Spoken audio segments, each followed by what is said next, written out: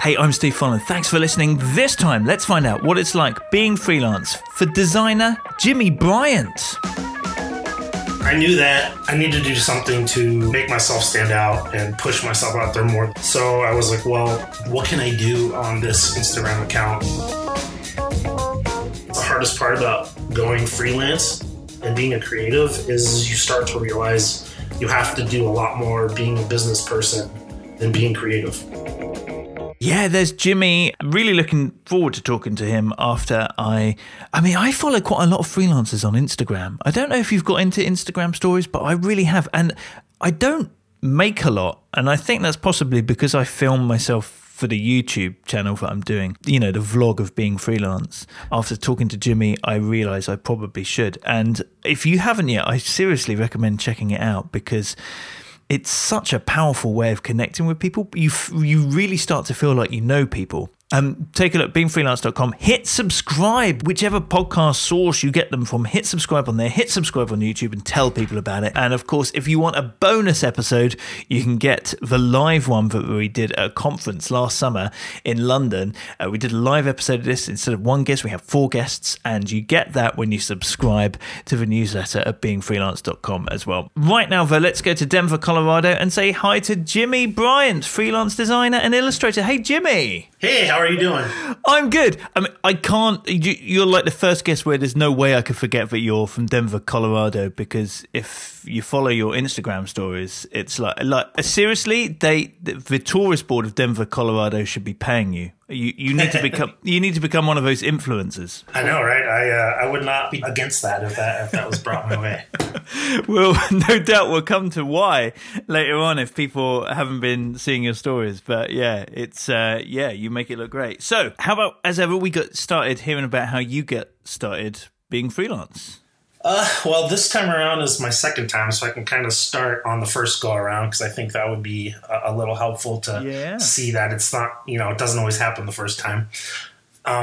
Basically, I had moved out to California with the job that I had, which was in construction. And it was right during 2007, 2008. That was when the downturn hit everybody, and it hit the construction field pretty hard. So pretty much everybody kind of lost their jobs. I was lucky enough to stay on, but it was a couple things happening all at the same time where I was 29, about to turn 30. I had been working this job since I had graduated art college, and I was like, what am I doing with my life? And I was moving back to Colorado. So I was like, this is where I'm going to take my stand and go back fully into art, because previously I had always done it on, after work and come home and worked on it, but I had never jumped into full-time freelance. So when I moved back to Colorado, I had previously, while I was in California, I had started working with a lot of record labels doing band merch. So I jumped into that full-time, and I kind of struggled through that for, 2 to 3 years. I kind of just jumped into it, and I didn't really, since it was my first time, I didn't plan ahead, I didn't save money. I kind of did all the wrong things, And then I kind of, after a while, it was just a little hard. I think with some freelance, it's hard to chase that money and paycheck all the time. So I went and started working at a creative agency, and I was an art director there, and I did that for 4 years. A year of that last year, I was only part-time there, and I was working part-time freelance again, I guess. So then I recently just jumped full-time back into freelance a few months ago. So that's kind of how I've gotten to, where I am right now. Awesome. So you were passionate about art, but you went into construction. Were you actually being paid to do your art on the side? So I graduated in college about 2002, I think it was. Yeah. And so obviously the internet wasn't really a play back then. You still had to, I guess you could email, but you kind of had to do everything. You actually had to meet people, shake hands. I had worked in construction, rental equipment that whole time, so I kind of just got stuck into that. But I would always come home, send out emails, and reach out to do design work. I guess I was more kind of an illustrator back then, because when I went to college, I actually got an illustration degree, so I was trying to do editorial illustration. That was just something that I always did, and I got some stuff in smaller magazines and newspapers, but it was just something that never really kicked off kind of how it has recently. Yeah. So when you came to do it the second time around in this past year, as you sort of phased out from your job to full-time freelance, what would you say that you kind of learned from that first experience? Well, I wasn't nervous at all, and I kind of knew what to expect. Anybody that kind of goes freelance, unless you've saved up a bunch of money, which I suggest doing, you kind of are always worried about money and where's the money coming from. And unless you have a couple utility clients or maybe some side projects that are bringing in consistent money, I think for me that was my biggest learning from the first time around was make sure I have multiple sets of revenue coming in and not just rely on one thing. I think that was my biggest downfall the first time around. So the first time around, you were doing quite a lot of band merch and record label type stuff. How did you get those clients? So there was actually this. So this was even before Instagram, and people would hang out basically in communities online. And so there was this thing called mtees.com, and it was a t-shirt community of t-shirt designers, specifically band merch designers, but clothing lines kind of came around. So I kind of found my way to that site. And I started doing band merch design. So that's really how I got into that. It was a community of record labels, bands. Everybody kind of hung out there, and you got hired on that site. Did you then sort of try and translate that into like local clients at all, or? No. Then I really didn't focus on local stuff, which was probably also a downfall. I really just went all in on band merch. I kind of jumped into that because it was just I'd always tried to find like where my artwork was going to lead me, and it was just one of those things where at that time it was really heavily like illustrated neon monsters and stuff in like 2008, 2007. So that was kind of the style of stuff I was doing, and it really just led into that. But it took me some time to realize that unless you're one of the top dudes in that industry, you really don't want to rely 100% on just band merch because of the practices and how you get paid and how it's a rough field to have that be 100% of your revenue. Yeah. So how have you gone about finding clients in Freelance Mark II? A little bit the same way, but now I'm trying to focus more on growing my local clientele. I've also started trying to get some utility clients, so there is regular paychecks coming in. But mostly, what I do is, let's say Patagonia, I try to work with them. So I really just go online. I try to find any person in that company's email address so I can find out how the format is of that email address. And then I look on LinkedIn, find out who the art director is, plug their name into that format, and email them. I mean, that's how I get my clients. And then now I get a lot of just stuff coming naturally from Instagram, actually. That's awesome. Well, let's talk about that then. So when did you start getting into using Instagram? I mean, I've had it for probably three years, maybe 3 or 4 years, but I really didn't get serious about it, I guess, quote, serious about it, probably till about 1.5 years or 2 years ago. I really just kind of decided that, what am I doing with this account? Like, I'm not one of those people that likes to just post selfies and food pictures, and I was just kind of doing that stuff because I didn't really, it was early on in Instagram, and I didn't really know what to do with it. And then eventually I was like, why am I not using this as a marketing tool for my artwork? It's one of the fastest growing social media services out there. And it's like, I can use this as a platform to promote myself instead of promote my artwork for myself, I guess, same thing. But instead of just using it as a personal account, I just felt that there was more power in it to help me get to the creative side and work for myself and freelance. How would you describe what you do on Instagram, to people who haven't seen it?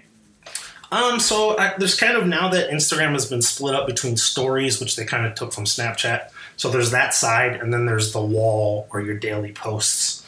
So basically, I knew that, a year ago when I went part-time at my art director job, that I need to do something to make myself stand out and push myself out there more than I have before. So I was like, well, what can I do on this Instagram account? And daily posts are, I think, daily creative posts where you post something new, I think is something that people can kind of latch onto and really start to follow your account. So I kind of did the two things where I started doing personal stuff on my stories, and I kind of did process videos on my stories. And then on my main wall or page, I guess I don't know what they call it on Instagram, but the main feature wall, I started doing the daily designs, and I kind of created a style that was really lent towards that daily posting because for me at least, as far as doing like a detailed illustration or something like that, or something that's maybe super concept heavy every day, I felt that I wouldn't be able to post a nice quality piece for that purpose every day. Interesting. Okay, so because I mean, this is what I've been absorbed in. Following you on Instagram is that every day you're there, and we see a bit of your life, but we see you. It's like you've done your daytime work, which we don't really see because I guess it's client work. But then it's like, right, here's tonight's piece. That's what you always say, and it's like, yes, and so you set yourself essentially a challenge to create a daily, piece of work. Yeah, basically a new design every day for Instagram.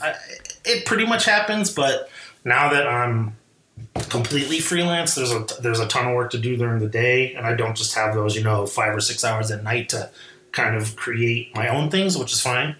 But so now it's it's usually every day or so, but I'm really trying to get to that 365 mark, so I'll have 365 original pieces, and then I don't know, maybe I can parlay that into something else. And then what you also do is that you, having seen this for a while now, you then have a store where if I've just loved that piece that you've just designed, I could go buy it, right? Yeah, pretty much. I kind of go by likes, or sometimes I just produce, whatever I feel like. But I either do prints or I make products of some of those pieces. That's kind of lends back to that creating different lines of revenue, where I was like, I'm doing all this work for clients. Why not, try to make myself one of those clients and just kind of see how that went. I've been doing that for about a year and a half. So yeah, taking those pieces and then making them pieces of work that I own myself. They're not through another client, and then I can produce them into whatever kind of product.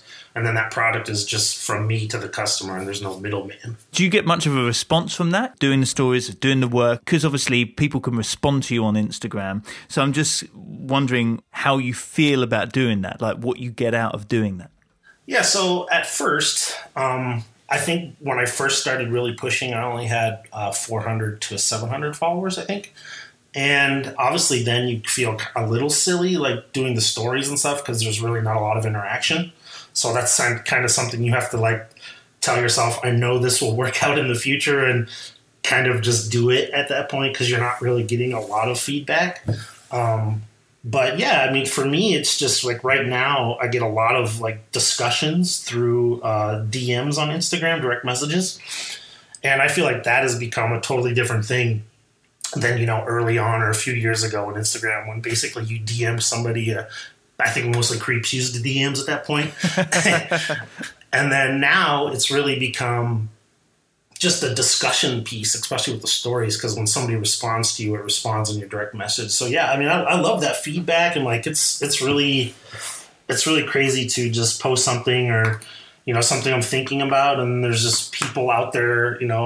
I got somebody from Africa, or they're like, oh, I follow your work every day, and it's just like me sitting in my chair behind this computer screen in Denver, Colorado. I would never think that I have somehow, whether it's big or small, affected somebody's life in South Africa. Like that's just, to me, is mind blowing. It's so cool, isn't it? Actually, I should ask you, like you just said, like sitting there in your chair in Denver, Colorado. So do you work from home? Like what's your work space? Yeah, my workspace is this old desk I've had for like 7 or 8 years. And I sit in an office in my apartment, and I just kind of, that's my workspace. So it's not really too big of a commute. I kind of get up and then come over here and start working. But the commute thing is not that big of a deal, because I actually live in a 5-6 story building.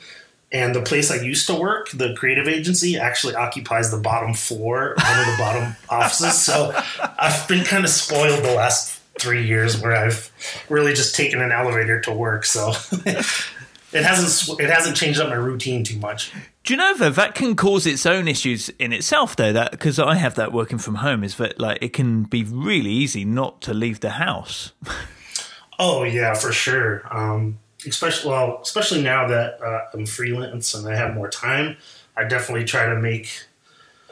And I think if you watch my stories, you can see that. Like, I try to make an effort to get out, because before it was, 10 hours, 11-hour days at work, and then come home and sit in the chair for, 5 to 6 hours, which, it's not too different now, but I can just go and take 2 or 3 hours to go to the park with my girlfriend and take a walk, or go up in the mountains and take a walk. Like, I really feel like that's so important, because, I'm behind a screen all day, and I'm sure probably most people that listen to this in 2017 are the same way, whether it's your computer or your phone. And I just feel like you got to refresh your brain somehow. And for me, it's just kind of getting outside, and helps me come up with ideas, just not looking at my computer screen. So would you say that Instagram is the main way that work comes to you now? Yeah, besides my band merch design, a lot of those clients I've had for 10 years. A lot of those companies I've worked with forever, so that just kind of comes that way. Besides me emailing, but yeah, Instagram is, I would assume, I get a lot of jobs from Instagram, and then I'll randomly get hit up, and I'm assuming they're coming from there, because I don't have anywhere else that I'm actively pushing my work every day. So yeah, I know I get a lot of work from Instagram, and the more the account has grown, the more that has really stepped up. And how would you say you've gone about even growing that? I'm sure there must be maybe there's a small amount happens naturally through algorithms and stuff, but have you done anything to grow your audience? So there's a few things that recently, probably within the last 6 to 8 months, there's a couple different things we can talk about, but really it's just consistently posting, whether it's once a day or twice a day, because now there is that new algorithm, and you kind of get, if you're not posting regularly, like even if you were for a week and then you drop off, people won't see your posts, like you're gone. It's not like how it was in the old days where it just kind of put them up as people posted. Now it's all based on, how many times they see your work, how many times they like your work, how many times you post. If you don't, you disappear. So it's like, if you're not doing that and you're using it as a promotion tool, you've pretty much just lost out. So yeah, that, and then just really I try to respond to, whether it's one of those fake accounts, it's like, cool shot, even though it's an illustration. I try to respond to every person on my Instagram. I really think that's the biggest thing to grow your audience, because except for those obvious fake ones, which, girl in a bikini, or they just have the auto post, like I think everybody can kind of pick that out at this point. Whoa, you mean those girls in bikinis aren't really? Oh man, I know, right? That really broke my heart when I found that out as well. Thought it was popular, but yeah, I just feel like those people that are interacting are your most, to me, I feel like those are your most important followers, because that they're a real person and they interact, which, it's great to have all the people that just follow and like, but those actual interactions, I think, mean more to boosting your posts than anything else. Yeah. So being consistent and interaction. Totally being consistent. And that's the hardest part too, because it's like I try to have a backlog of stuff, so if I don't feel like it, I have some things to post, or hopefully I'll have some client work. But yeah, consistency is key in everything, obviously. But for right now, as far as Instagram, totally that's 100% of what it is. And it has to be good. Like, you can't just post blurry pictures all day, but because I've been following your Instagram stories for a while. It was only when I got in touch with you and invited you on that I knew your name was Jimmy, because you're Atomic Child. And so that's like your business, that's like your art name, right? Atomic Child? Yeah, for sure. Like I said, before I started using this art name, I just went by Jimmy Bryant, which, pretty generic name in the world. And it just didn't have any Google juice to that at all. I guess in college, my favorite when I started out, just because I kind of connected with his bold lines, was Keith Haring is my favorite artist. And he had this image that he called the Radiant Child or Radiant Baby, I guess. And I just kind of took my name from that, Atomic Child, and went from there with it. And then after that, I just think it's something easier to remember. I don't know if it's kind of switched nowadays that, this was 8 years ago, so it was a little different to call yourself, I guess, something besides your real name. And then now everybody has a name, so I think maybe it's kind of pushing back the other way where people want to know what your real name is because everybody has some kind of weird name online. But so far, yeah. So I just kind of call it Atomic Child Design. And then even like the last year, I don't think my account even had my face on it. So that's been another big change, is putting, a face to that name. So I'm not just some symbol, I'd rather people associate it with the actual person. Yeah. How did you feel when you first did that? Like and especially with doing Instagram stories and talking to the camera? Yeah, that's weird. I always had this kind of backwards view, I guess, and I don't know why I had this, but all like through college and growing up, like I never signed my artwork and I never really wanted to have a face to it because I just kind of wanted it to be received on its own merits and not based off who or what I am, I guess I kind of always thought. And then I realized I was really just, especially when you're trying to promote yourself, you're kind of doing a disservice by not, at least this is what I thought, by attaching it to yourself personally. And kind of like I was saying before, I feel like that's might be a little lost nowadays, is having that personal touch even online. So I figured about a year ago, I think I changed it over to my face, and I was like, all right, I want people to know it's me. I want them to connect it to my face. I want them to know it's a real person. I think that helps with people interacting, because before I used to have just my name over an atomic explosion, which probably wasn't the most, beneficial image to be pushing out there. But yeah, I just think that it's, especially online, if somebody can see that you're a real person and tie that to an actual personality, I think that it just improves your chances of working with somebody. Yeah. Now I think about it, I think the reason I first encountered you was because you sent in something to Gary Vee, didn't you? Yeah. So is that somebody you follow him as well? Yeah. Although interestingly, and I'm sure he won't hear this, I have since stopped following him because he doesn't actually do that much of himself on Instagram. Like, it's lots of pre-produced stuff. Quotes. But I do follow his camera guy, D-Rock. D-Rock, yeah. And so actually you get a much more sort of insightful look at almost into Gary Vee. So, I see Gary Vee's videos and things instead. So I think D-Rock put up an awesome image, and it must have been you, or maybe Gary Vee did at the time when I still followed him. And yeah, it must have linked through to you. Yeah, I guess I didn't really follow his Instagram too much. Just like you said, it's kind of just those positive quote things or his quotes. But I watch his YouTube series that they do the Daily V, and I've been following him for some time. So he always just says stuff like, just do it, or just go out there and try something, or put yourself out there and see what happens. So after listening to him for about a year, I was like, I have a talent, I think, that helps me kind of break through to things that I probably shouldn't be able to get into just by making a picture. Makes it easier for me, I don't have to try to talk my way into something.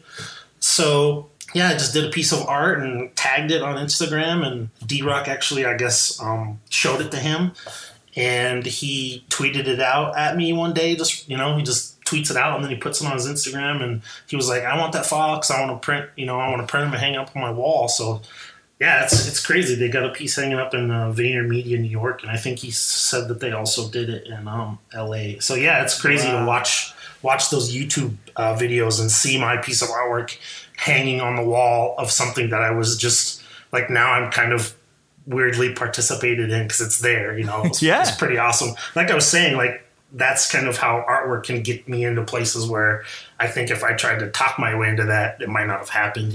Yeah. And did you notice something come off the back of that, other than the big grin on your face? Yeah, right. So that day, I got about 400 new followers. So that was cool, I guess.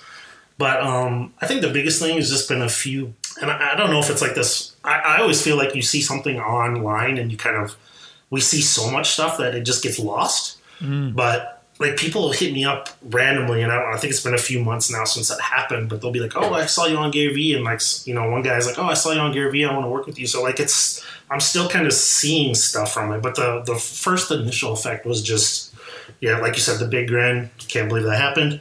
And then, just the immediate followers. That's just awesome, isn't it? Like putting in your own time just to send that out there, for the hell of it. But also putting out your style, like the sort of thing that you want to do. Yeah, for sure. I mean, I think that's these days, unless you want to work at, a graphic design agency, I suppose, or a place that hires graphic designers, that's fine. But I feel like if you want to be a freelancer, you really need to have a voice.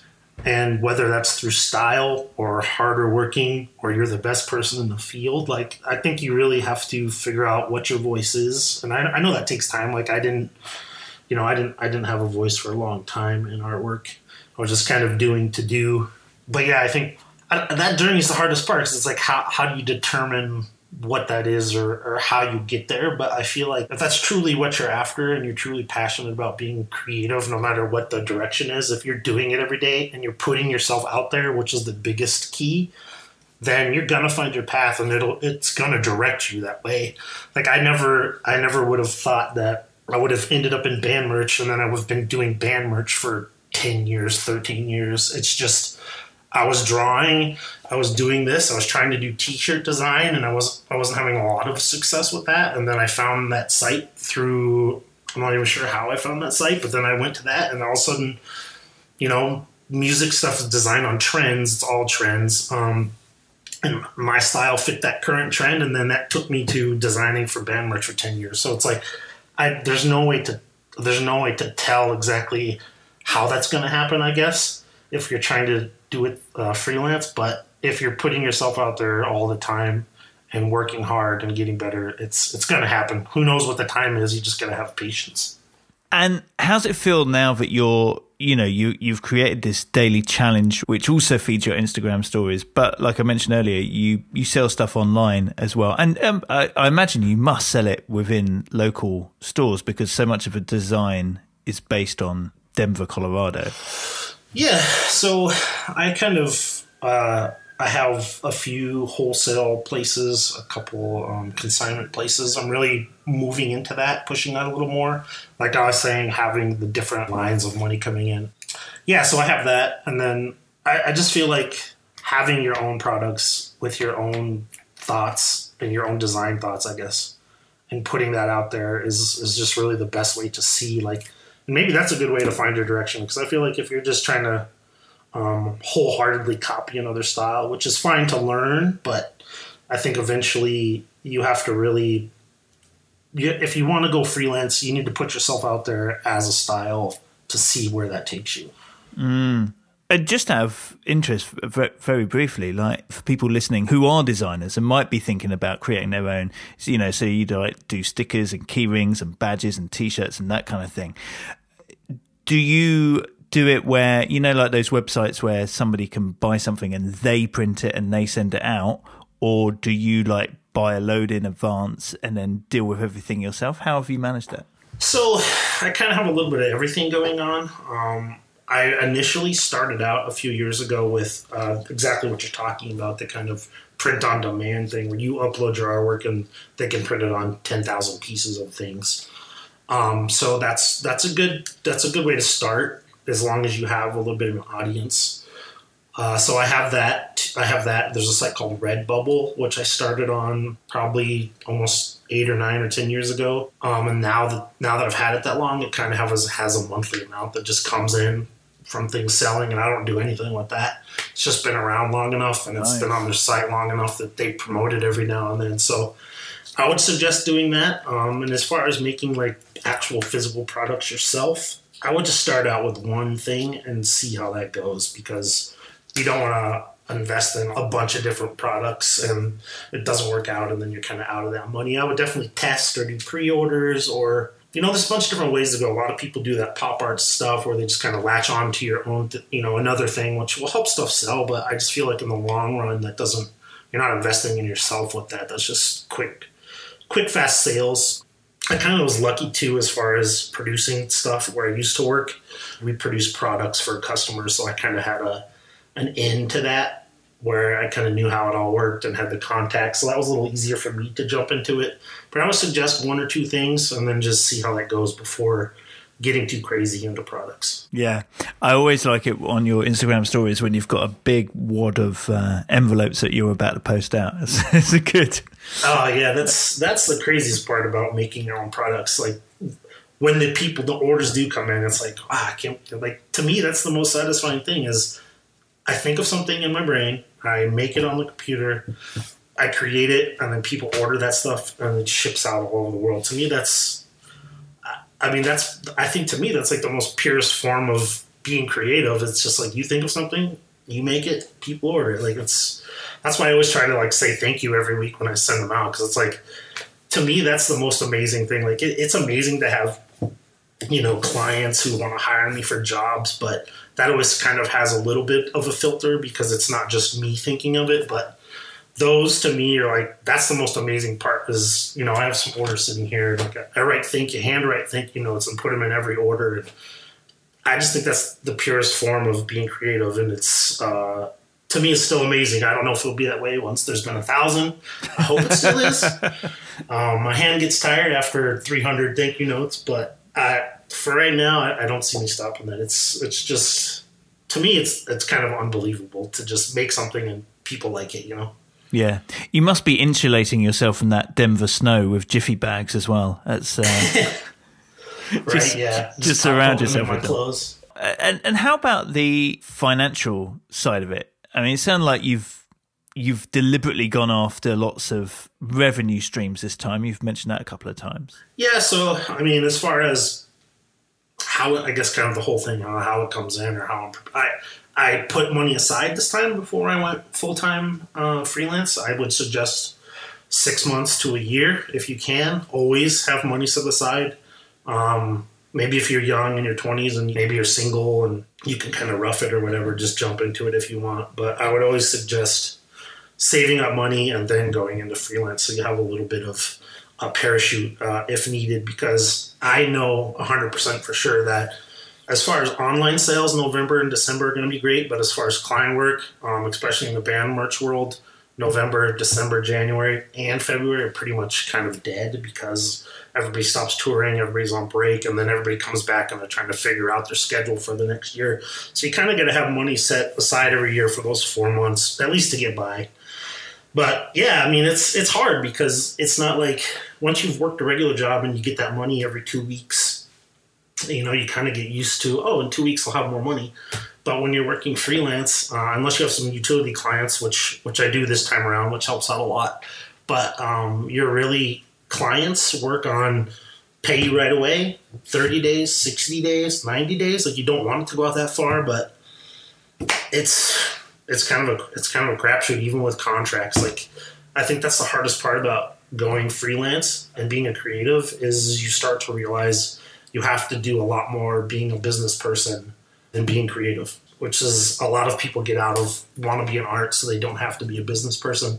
But if you want to be a freelance and you don't have an agent and you work for yourself at home, you have to learn to be a business person to make it work. That's the hardest lesson, especially with your finances. And how about, I mean, we kind of touched upon work-life balance earlier on, and I know it kind of blurs because of the whole, well, you're an artist doing what you love, right? But how have you found that side of things? Honestly, that's the hardest part for me.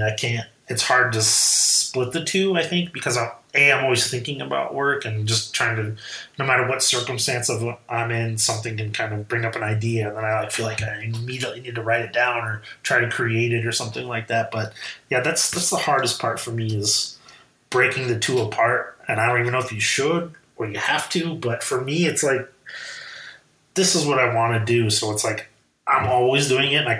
And since my, the materials I'm using is the computer, I always want to be here in front of the computer and trying to create a new piece. And I think that also kind of comes from like, I don't know when the next thing I create could be like my next, the thing that pushes me further or something. So I'm always feeling like if I'm not creating, I'm possibly getting behind or something like that. And I don't know if that's just kind of something I've put in myself or I just feel like I always need to be creating. So I have a really hard time, splitting the two apart. I've kind of made it all one thing, which is rough. And does that bother you or you don't care?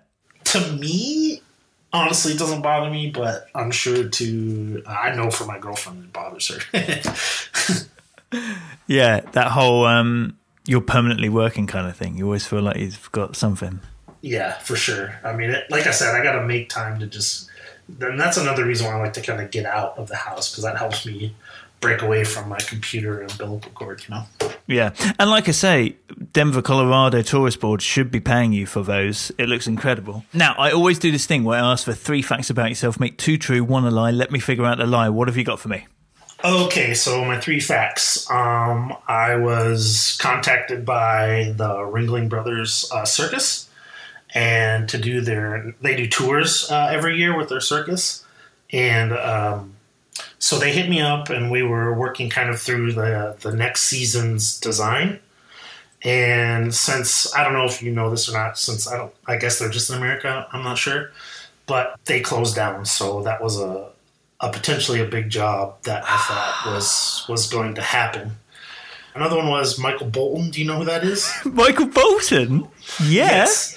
I actually got to design a bunch of stuff for one of his world tours and stuff that was like in Hot Topic, which is just kind of like I don't know if they're worldwide or not, but they just sell music shirts and stuff. So I got to do that. And then another one was one of the bigger reasons I really went hard into digital work instead of traditional was I fell off a roof and broke my right hand.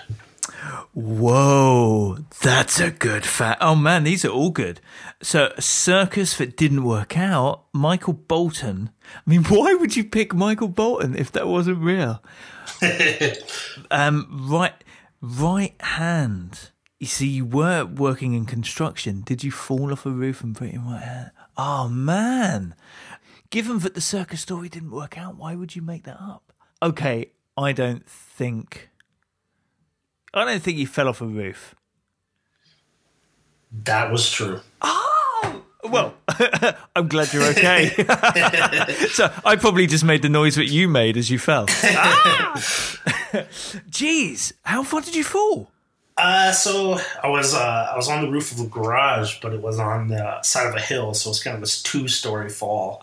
And I landed right on. I was actually helping my parents redo the roof, and I broke my wrist, so I had to have surgery and stuff. So I couldn't use my hand for a good 4 to 6 months. I had to have a bunch of different casts and stuff. But yeah, I was still getting design work at the time, so I was like, I started using Photoshop and started clicking around with the pen tool. I was like, this is all I could do with my left hand. So I have that skill backed up if I need it again. Wow.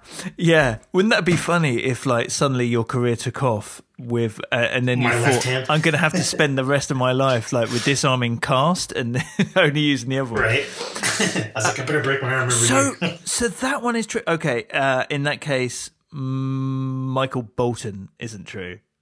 That was true as well. Oh, jeez.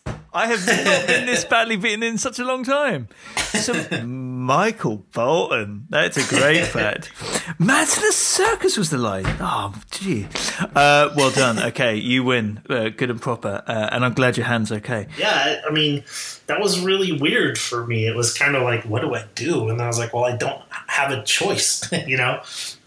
Yeah. So I just started using my left hand. I obviously had to kind of develop a little different style because it wasn't the same thing, but it was just one of those things where it's like I couldn't not do it, and people were still hitting me up, and I couldn't just be like, oh, I broke my arm and I don't know when I'm going to do it again, because then all those customers are going to just go somewhere else, you know, especially in the band merch industry. There's hundreds and hundreds and hundreds of people, you know, just people coming up every year trying to get into that business. So it was just kind of I had no other choice unless I was just going to tell people that I couldn't do it. And then, I would have been forgotten at that point. Yeah.